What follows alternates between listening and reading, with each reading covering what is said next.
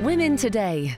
Faster, my good afternoon, and thanks very much to Stu and Catherine for Talking Heads. They'll be back with you at midday on Monday. It's just gone 6 minutes past 2. I'm Christy DeHaven, and for the next hour, you are very welcome to join myself and my studio guest on the Conister Rock today, where we'll be hearing the music and memories of the island's own starman, Howard Parkin. Hailing from Onken and with his sights firmly set on the stars from a young age, Howard's life seems to lead him on adventures at every turn, from live links with astronauts on the International Space Station to being the main driver behind the island gaining dark skies discovery status, to the time when, in an attempt to have a fairly laid-back family holiday, he actually found himself caught up in the mourning of notorious political figure Fidel Castro. But more of that later on. Firstly, I wonder, Howard Parkin, how much of your life do you think you've spent looking up? Too much. Far too much. It's something I just love doing, and it's not just looking at the sky and the astronomy side of it, but I just love the nature, and I love the sky and the stars and the planets and all that sort of stuff. And it's just a passion that grew from a very early age, and it's stayed with me. There was a bit of a break when I went to college and met my wife and all the rest, but then I came back to it about 40 years ago, and I've been teaching at the college ever since, and I'm now very fortunate I get to talk about my hobby all over the place. And it's more than a hobby, really, to me. It sounds like it's a sort of life choice, really, isn't it? It is, really. And since I officially retired from my job as a civil servant at Manx National Heritage with the government, I set up my own company. And it doesn't make a huge amount of money for me, but I get the great opportunity to give talks, give lectures. One of the best things I love doing is talking to children, talking to school children. They're like sponges. They mop up every word you say, and then they come back with the most profound questions. Can you think of any now that any kids have asked you? You get off the top of my head. I remember one chap in particular said to me, "How did the universe begin?" This is a young child of about 9. How did the universe begin? Then he came back with, "Well, how did it all begin and what caused it?" And then in the end he says, "Well, who caused it?" And at which point I just said, "You need to go and ask your vicar that question." Fantastic. But I always remember he just kept coming back again and again and again until in the end I said, "Look, I'm not going to get into religion and all that sort of stuff." So I said, "Go and ask your local vicar." But it is a vast topic. It is absolutely. just huge. Absolutely. And you mentioned, sort of you got interested in it as a child. Mm-hmm. Can you remember what it was in particular that sparked your interest? Vividly. Oh. Vividly.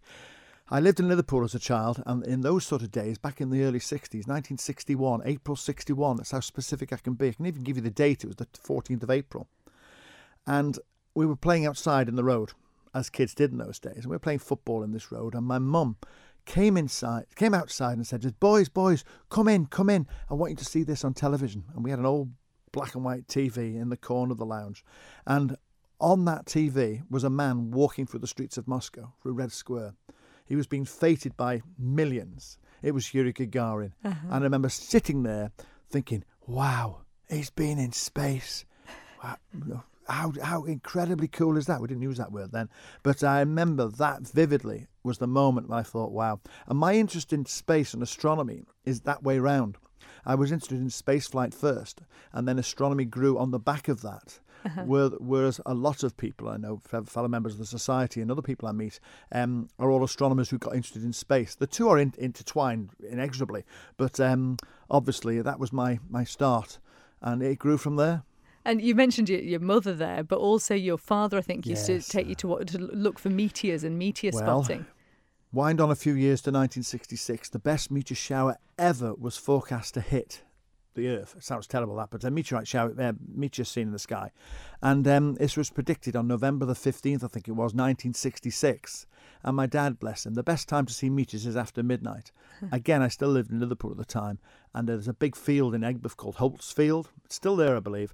And my dad took me up there at 2 o'clock in the morning. It was a school night as well, to see if we could see any meteors. We saw 3. Very faint, very insignificant. Next morning, over Arizona in the United States, the recording was something like 20,000 in an hour. Oh, They got it right, but the position was just slightly wrong. Yeah. But that was it. I was completely hooked. But then. you must have seen some incredible meteor showers since. Oh, since then. I mean, actually, one of the best meteor showers I saw was 18 months ago. The Perseid meteor shower, visible from the Isle of Man in August 2016. 2016, occurred. Beautiful, clear night, no moon, and I just sat in my back garden and I saw about 40 or 50 meteors in about 20 minutes. It was fantastic. That's the best I've ever seen. You do get to see meteors pretty well all the time. I mean, I've just been on a cruise, and I've just been stargazing on the deck, and we kept seeing meteors, and there aren't meant to be any meteors around at the moment, but you always see meteors. But we have a rule. We do have a rule on meteors. If one person sees a meteor, it doesn't count. 2 people have got to see the same meteor. That's quite sensible, because it'd be very easy to just say, oh, I just saw one. Yeah, absolutely. So 2 people have got to see it, which is okay when there's a gang of you doing it. You're looking in the same direction. But then, I just saw one. No, you didn't. It doesn't count. Does the magic ever fade? No, not to me. Yeah. Not to me. And I will stand there and look at something. I mean, the other night, as I said, I was out stargazing, and we were looking at the Andromeda Galaxy. And I could talk about the Andromeda Galaxy for the whole interview. But the Andromeda Galaxy is just about visible with the naked eye. And if you get a good dark location, you can see it. You're looking 2.5 million light years away. Gosh, and that is crazy. That is a local galaxy. That is like Douglas is to Onchan on the scale of the world. It's a local galaxy. It's a next door neighbour at 2.5 million light years away. You can't really fathom that. I mean, No. that just makes your brain want to explode. That's why you say, does it still fascinate me? It does. And you come up with these little anecdotal stuff like this. I mean, how many stars are there in the sky? As many stars as there are grains of sand on the earth. Wow. And the thing is, so much of it is still undiscovered at the end of the day, isn't it? There's so much more. We're making discoveries all the time. Even the Hubble Space Telescope, which is another thing I'm passionate about. The Hubble Space Telescope is an amazing piece of machinery. And the things that's discovering all the time. Only the other day it found a galaxy that's only 500 million years since the Big Bang occurred. Only? The Big Bang happened 13.7 billion years ago. And this galaxy, they reckon, is only 500 million years after the Big Bang. You work on a completely different timescale to normal people, Howard, you really do. But that must feel very peculiar, though, the idea that the majority, really, of what we're looking at doesn't actually exist anymore, does it? Quite possibly doesn't. I mean, all the stars we see we use light years. We use the term light year, that how far light travels in 1 year is a unit of distance. 1,800 miles a second, multiplied by 60 by 60 by 24 by 365. It's a big number, so we just say 1 light year. Nearest star, 4.5 light years away. All the other stars are varying in their distance, and the galaxy is even further. I mean, the wonderful example I can give you is the constellation Orion, and most people know what Orion looks like. It's 3 stars in a line, Orion's belt. Top left-hand star of that, Betelgeuse, a red star, is about 500 light years away. Bottom right, Rigel, is about 900 light years away. Wow. So Rigel's light left when Peel Castle was a garrison. No. And Betelgeuse's light left when Russian Abbey was still a monastery before it got dissolved by Henry VIII and everything else. See, how can somebody not be excited by this? Exactly. You learn these things as you go through it. And the more I talk to people, the more I learn little things like this. And you just I absorb it like a sponge, I suppose. And it's nice to give it back out to people, because most people are fascinated. And yes, like any subject, you can get really obsessive about it. But what I've always tried to do, and what I particularly like doing, is talking to people about it, lecturing it, educating people, going talks to schools or institute groups, wherever they may be. And that's what I get a kick out of. You must be faced by an awful lot of just open-jawed, kind of wide-eyed people when you talk about it. Sometimes you get that. But, the other week I met a gentleman, and he's just emailed me, actually. I'm absolutely delighted he just emailed me, because I gave a lecture, and this guy was in the audience. It was about Mars. And this guy was in the audience, and he came up to me after. He was about 80, and his name was George. And he said to me, "Thank you so much for giving that lecture. That's just how I remember it." And I said, "How do you mean?" He was one of the scientists in the control room when the first ever spacecraft flew past Mars. And I was in awe of him. My jaw dropped, because I'm saying to him, "Don't thank me, thank you. You're the sort of guys that made this sort of thing happen." And he says, yes, after it happened, NASA gave us all a photograph of Mars that we'd helped take. It only took 22 photographs as Mariner 4 went past Mars in 1964.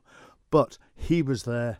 How incredible was that? What the guys that made it happen. That is incredible. And we'll talk much more about all of this and space exploration and all sorts of things over the course of the next hour. If you do have any questions for Howard, we'd love to hear from you, 166 177, or you can email studio@manxradio.com.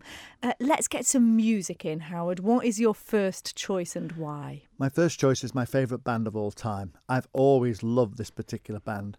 The Moody Blues it is. And I remember, this is showing my age now, I remember I bought the album, their second album, On the Threshold of a Dream, on the day they brought Interment in Northern Ireland in 1966, I think it was, 67. But my favourite track of theirs, always will be, and I'll never tire of hearing it, is Nights in White Satin. Nights in white satin, never reaching the end.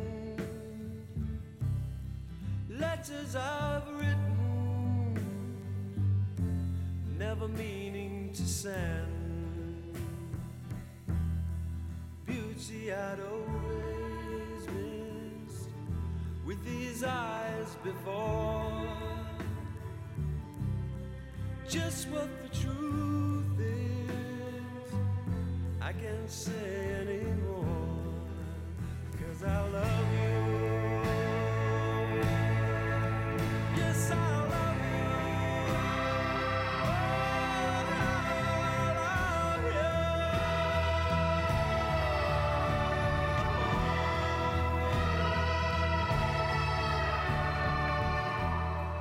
Gazing at people, some hand in hand,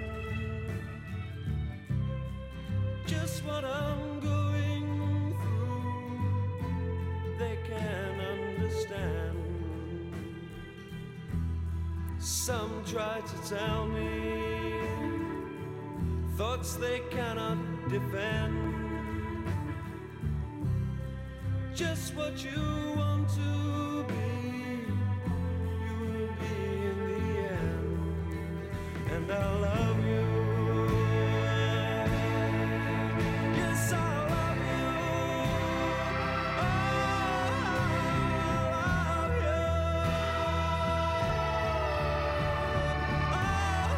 you. 50 quid drum.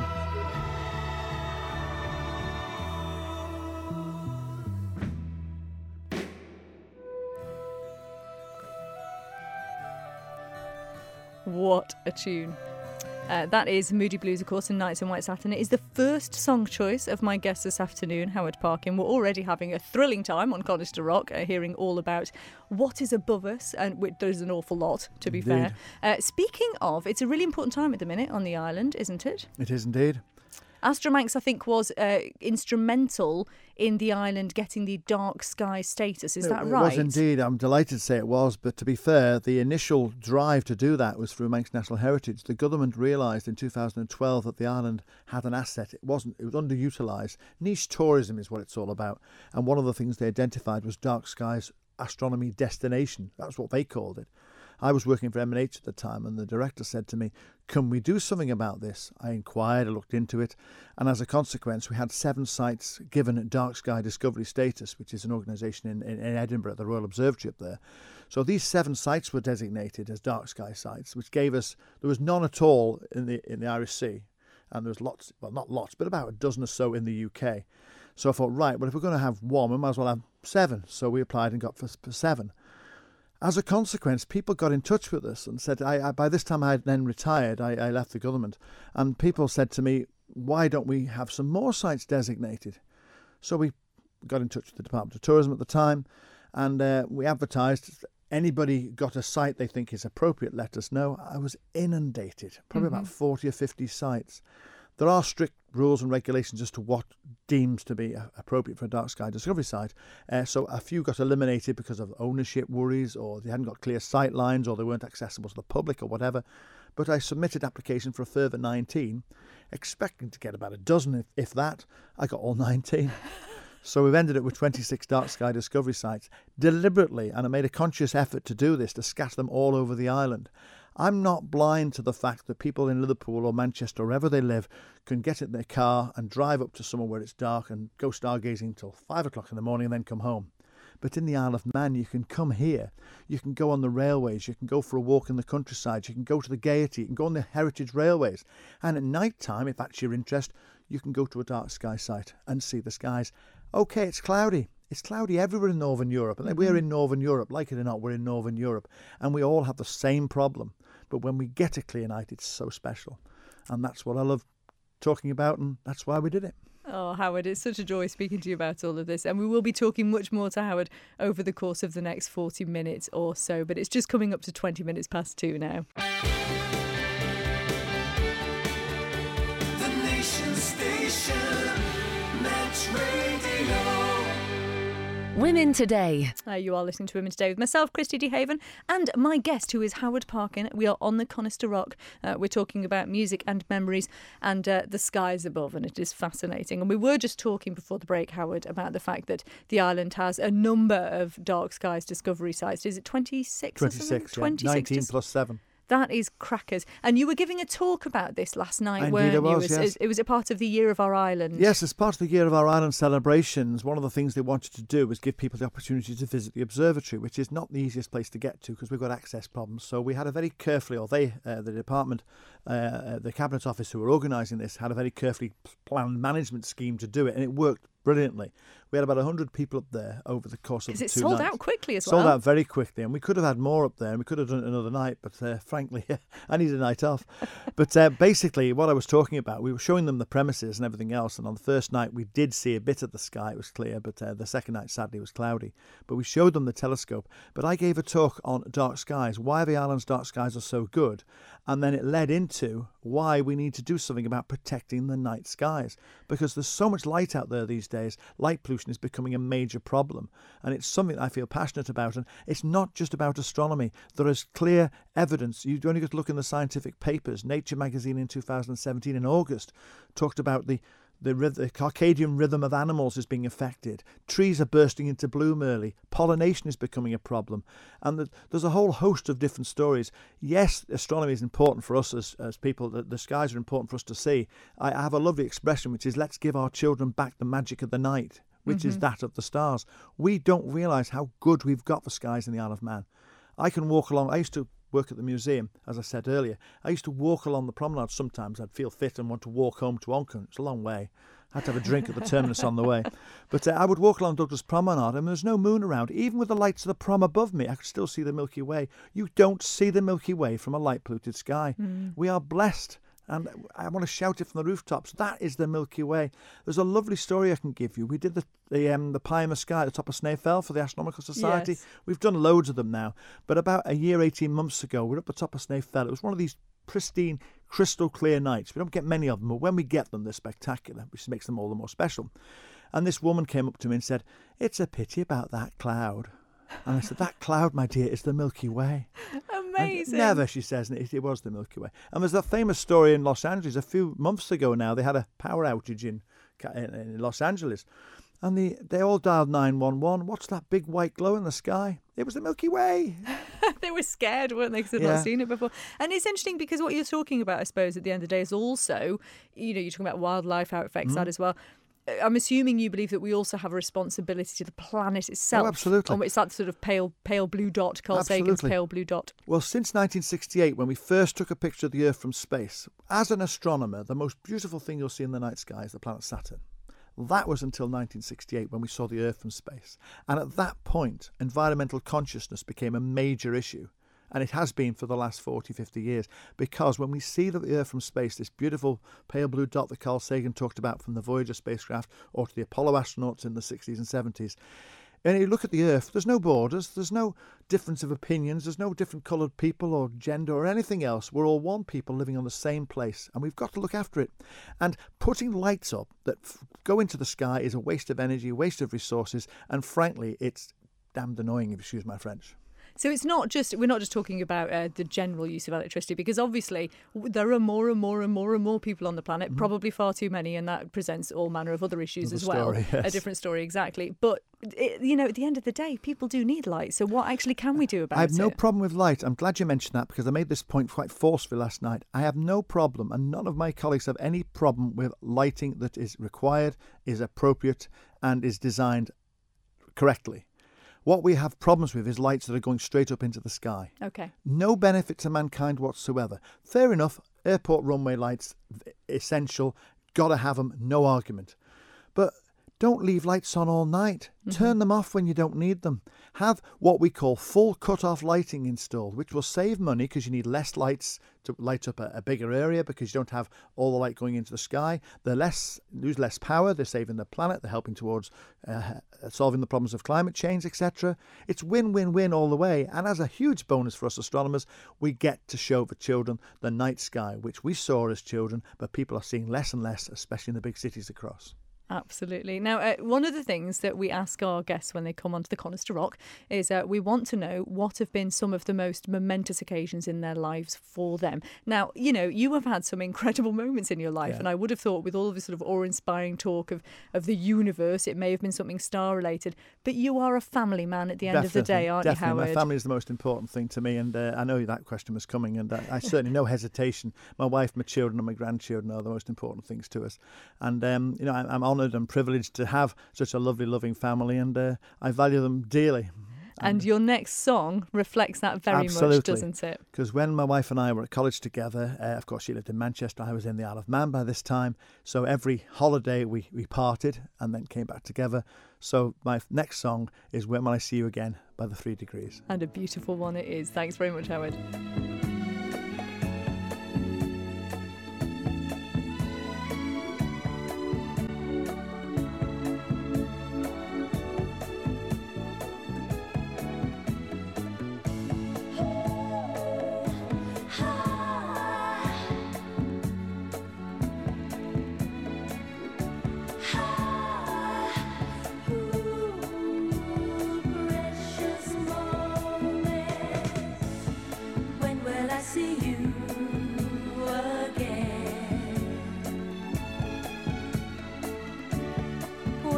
Share precious moments. Will I have to wait forever?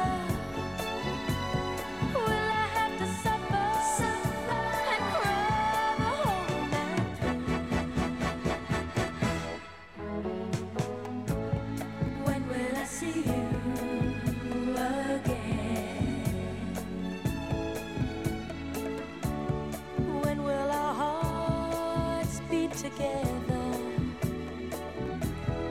Are we in love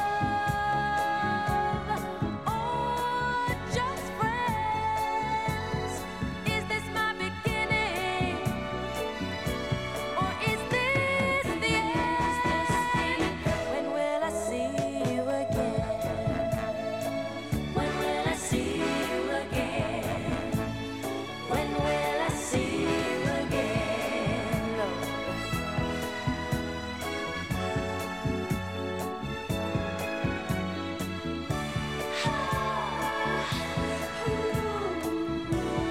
Precious moments. Are we in love? Precious moments. We are talking about precious moments with Howard Parkin. You're a bit of a romantic at heart, really, aren't you? I suppose I am, really. It's nothing wrong with that, though. It's a good No, thing. absolutely. Now, one of the things that I bet you get asked all the time, considering the amount of time you've been looking into this, is there life outside of this planet then, Howard? I want to know. Yes. What? Categorically, yes. Okay, now I'm scared. What on earth do you mean there can't possibly be? If we look at the statistics of how big the universe is, I've already mentioned about there's a grain of sand on the Earth for every star in the sky. I've got to put a bit of detail to this. We used to think the Earth was the only planet in the universe. Well, not the only planet. There was other planets, but the Earth was the centre of the universe. Then we realised with Copernicus in 1543 that the sun was at the centre of what we thought the universe, and the Earth was just a planet going round it. Now we've found planets round thousands of stars. There's millions of planets out there, and there is a wonderful theory called the cosmic anthropic principle, which basically tells us that stars at the time of the Big Bang were born, and then they died. Then another generation of stars were born, and they died. But when they die, they go through a process, some of them called a supernova explosion, and they scatter into the cosmos various elements and materials. Then along comes the third generation of stars, of which our sun is a third generation star, and some of that material from the earlier supernova eruptions is within inside our bodies. We are made of stardust. It's a wonderful concept that we are made of stardust. And when you consider how big the universe is and look at the statistics, we can use the Drake equation, which is it's lost favour a bit recently, because the Drake equation takes everything about how many stars are there, how many are in the right place, how many have got life if develops on them. The last factor is actually the lifetime of the communicative state. How long have we been communicating as a species? 100 years since radio waves have started being used. And now we're starting to use far more fibre optics. We're not broadcasting as much as we used to. And if we were to, heaven forbid, blow ourselves up and we disappear. The lifetime of our communicative state as a fraction of the origin of the age of the universe is tiny. Fascinating. So there could, and there almost definitely, I would say there is life elsewhere, but it's so far away, it can no more reach us than we can reach them. I don't believe in UFOs. They're no more likely to come to us than we can get to them. But I do believe life exists somewhere else in the universe. Well, there's something quite arrogant about thinking there isn't, Absolutely. really, isn't there? Absolutely. That's the word I would use, arrogant. It's arrogant of us to think that we're the only ones. But I know some people think, well, we're tiny. We're just tiny little creatures on this planet. We're not. We're massive. We're massive because the substance of the stars is within us. Yeah. Neil deGrasse Tyson made this wonderful speech about the guts of stars being scattered out into the universe, and people think we're small, but his exact quote was, I don't think we're small, I think we're big because we've got stars in us. Oh, beautiful. Do you know what? In the background, I found a little piece of music. I think you'll appreciate this. Hold on. Oh, yeah, Matthew Southern Comfort. Absolutely. Are you ready for this bit? Couldn't say it better myself. It's a bit of Woodstock for you there. Absolutely. You hadn't chosen it, but it sort of makes sense. No, it's certainly well worth having that one. That's on the list. Very expertly faded in there, Christy D. Anyway. Very good. I'm most impressed. Right, we're going to talk about your next song now. Oh, right. Some of them have to have reasons, but this is just a piece of music that you absolutely love. Yeah. Tell us what it is and why you love it so much. I think it's my era. I think it's my era in the 60s and 70s and, child of the 60s and all this sort of stuff and the rock revolution and swinging 60s. And I know people are going to say they're not 60s, they're more 70s, but my next track is Hotel California by the Eagles. What a great one too.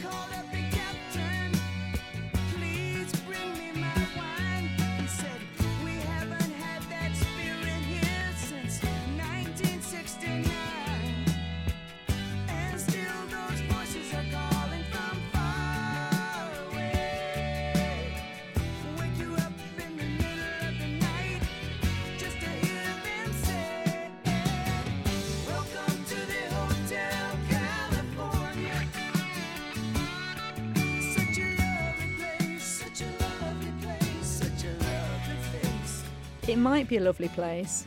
It's not as lovely as the Isle of Man, though, is it, Howard? No, absolutely not. No, definitely not. So that was our next choice of music from Howard Parkin, who we're on the Connors to Rock with today. I should really ask you, did you watch endless episodes of Sky at Night? All the time. Still do. Yeah. Great programme. Actually, longer than the space age. I've just been giving a lecture on the history of the space age, the exploration of the solar system, it's called. And it's one of the few things the British can claim. The longest running TV programme started before the first satellite ever went into space. My word. June 1957, Sky at Night began. Sputnik was launched in October 57. I did not know that. There you go. And it is still going. What do you think of the new presenters? Are they, because they're not quite Patrick Moore, but are they good enough? Nothing would ever replace Patrick Moore. And what No. we were worried about when Patrick died, sadly, and he was a great friend of the island, incidentally. He came here a number of times. He was the patron of our society, and he was such a lovely bloke.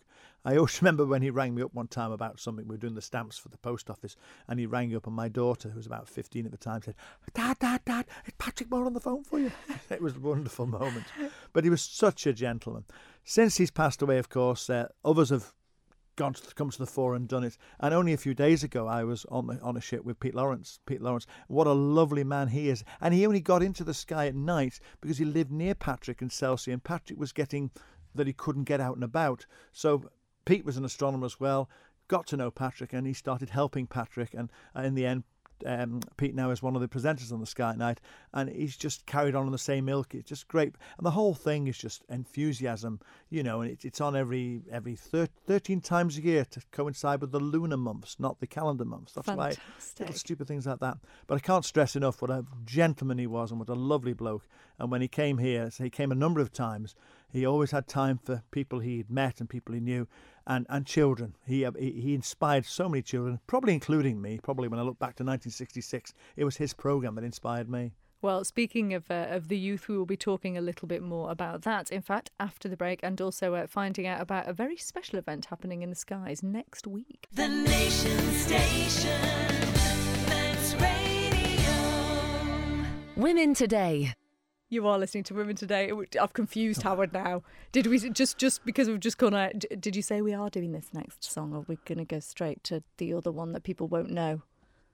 Do the other one that people won't know. Yeah. Okay. Right. Anyway, so sorry, that was just something I should have talked to him about on it off air, but I forgot. Right. So we've just had a message in. I'm going to put this to you, Howard. I'm intrigued to know what you're going to say. Someone messaged in and said, "Space does not exist. The Earth is flat. Wake up." Do you know what that's about? I do. The Flat Earth Society, no doubt. Because when you look at the Earth, we always talk about observational evidence. Observational evidence shows the stars move around the Earth. Therefore, the Earth is still, the stars run around the Earth. And the observational evidence lasted for 1,800 years before Copernicus changed all that in 1543. But the Flat Earth Society still exists, and hello, whoever you are, nice to hear from you. But I have to tell you a wonderful little thing I found out not long ago. Please have a look at the Flat Earth Society website. They justifiably state on that website that they've got members all over the globe.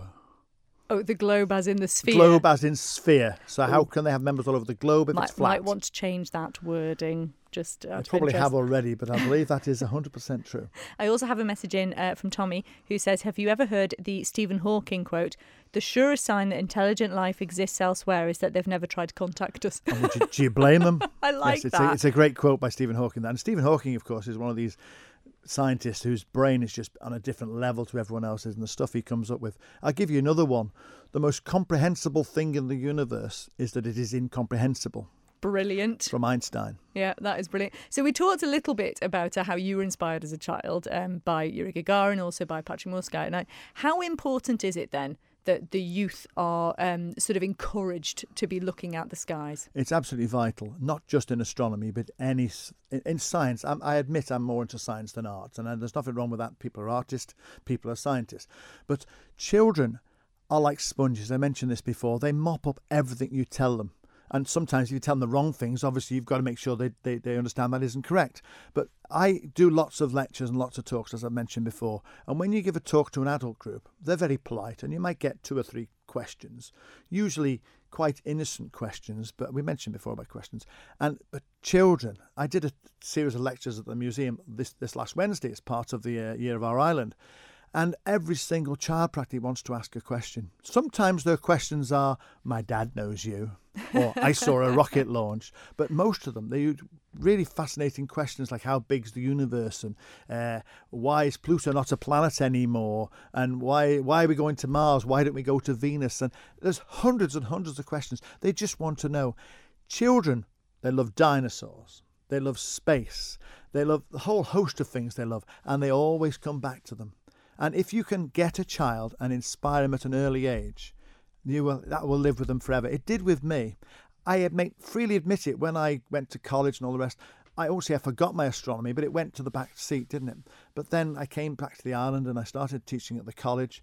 And now, I just love talking about it. And that's, as you can gather from our conversation this afternoon. Well, you're clearly very passionate about it, which is a fantastic thing. I'm intrigued to know what sort of astronomical development has excited you more than any in your lifetime. The most fascinating thing, it's a fantastic story. The story of the Hubble Space Telescope has got to be the most amazing story, never mind its science and its astronomy. You've got a guy working in an observatory who discovered that the Milky Way is not the only galaxy, but he discovered Andromeda is another galaxy. So the universe grew from one galaxy to two, and now to billions and billions of them. The Hubble Space Telescope is named after him. They launched it in 1990, and it was wrong. It had been made perfectly wrong. Biggest embarrassment out, but drama of dramas, they sent the Space Shuttle crew up and they fixed it. The launch of the Space Shuttle crew that fixed the Hubble Space Telescope, it wasn't a rescue mission, it was a servicing mission. Even NASA would not admit, but it was the biggest rescue mission, even bigger than Apollo 13. Because if that had been a failure, there would have been so much egg on the face, budgets would have been pulled and all the rest.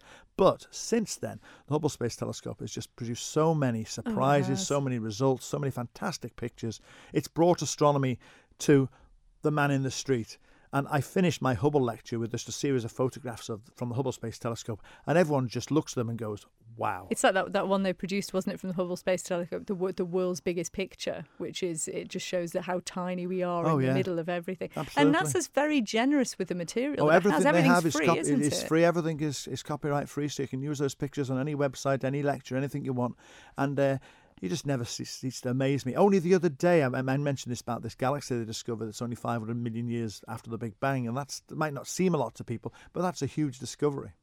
And what has been for you the most magic moment in your career? What really has excited you? Yeah, astronomically. I can't give you one, I'm afraid. I'd have to give you about half a dozen. If you push me for one, I would say seeing the majesty of a total solar eclipse. In 2006, 4 of us from the island went across the society. 4 of us went to Turkey to see a total eclipse. I talk about astronomy like this to anybody all the time. And you just have to throw things at me to shut me up. But during the middle of a total solar eclipse, I was speechless. It is just, even now thinking about it, it's awe-inspiring. And I was very, very fortunate. I didn't take my wife in 2006, and I swore the next time there was an eclipse that was reachable easily, we would go and see it. And we came back, we took the family, all the grandchildren, everyone else to Florida. They all thought we had a family holiday in Florida. The real reason was my wife and I went to see the eclipse in America, in North Carolina, after we'd had the family holiday in Orlando.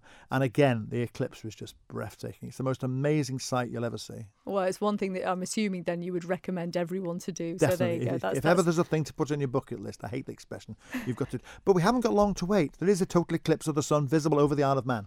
And when is that? 21:51. Oh, for goodness sake. I don't think we'll be around then. Right, we're going to end with a really interesting piece of music that you've picked for us. A lot of people won't necessarily know. Before we do, there's a special moon next week. Tell us about it. Yes, indeed. Next, on the 31st of this month, we have a special moon. It's full, it's blue, it's blood red, it's the full snow moon, and it's eclipsed. Oh my all word. At once. And will we be able to see that clearly Absolutely, from the island? it will be rising. It will not look any different to the moon we normally see. But it's called a blue moon because the second full moon in a month is called a blue moon. It's called the red moon because when it's eclipsed, where they'll see it in places like California, it'll go blood red. The full snow moon is always given to the first full moon after the first full moon in January, because that's when the snows are at their biggest. And I've missed one, haven't I? What was the other one? A blue moon. I mentioned blue moon. Yeah, you said blue moon. So we can see that, which is absolutely brilliant. Oh, it's a supermoon. Sorry, I forgot and the supermoon. It's a supermoon, which means it's slightly bigger than normal, which is a lot of rubbish, really. But if it makes people look up at it, then I'm all for it. And one more question, where is the best dark skies place on the island? Because there's lots to choose from. There's lots to choose from. There's a total of 26. They all have their own merits. But for me, the best place to go and do stargazing in the Isle of Man is the car park at the Faulty Wheel Reservoir. Wonderful. You get there, no lights, no nothing, and the sky on a clear night is spectacular. Beautiful location Stunning. too. It's been an absolute joy spending this hour with you, Howard. We could have talked about so much more, but if you have missed any part of the show, we're going to put, first of all, a little video clip on the Manx Radio portal later, and you'll be able to go back and listen to this via the podcast as well. I think it's about time that you introduced your final song and explained it. We're going to have a little bit of this, not the whole thing, but what is it? I think not. It's 8 minutes long. I just love progressive rock. And one of my favourite bands of all time was Emerson, Lake and Palmer. Greg Lake, of course, is the lead vocalist on this particular track by King Crimson, and it's called Epitaph. Thank you so much, Howard Parkin.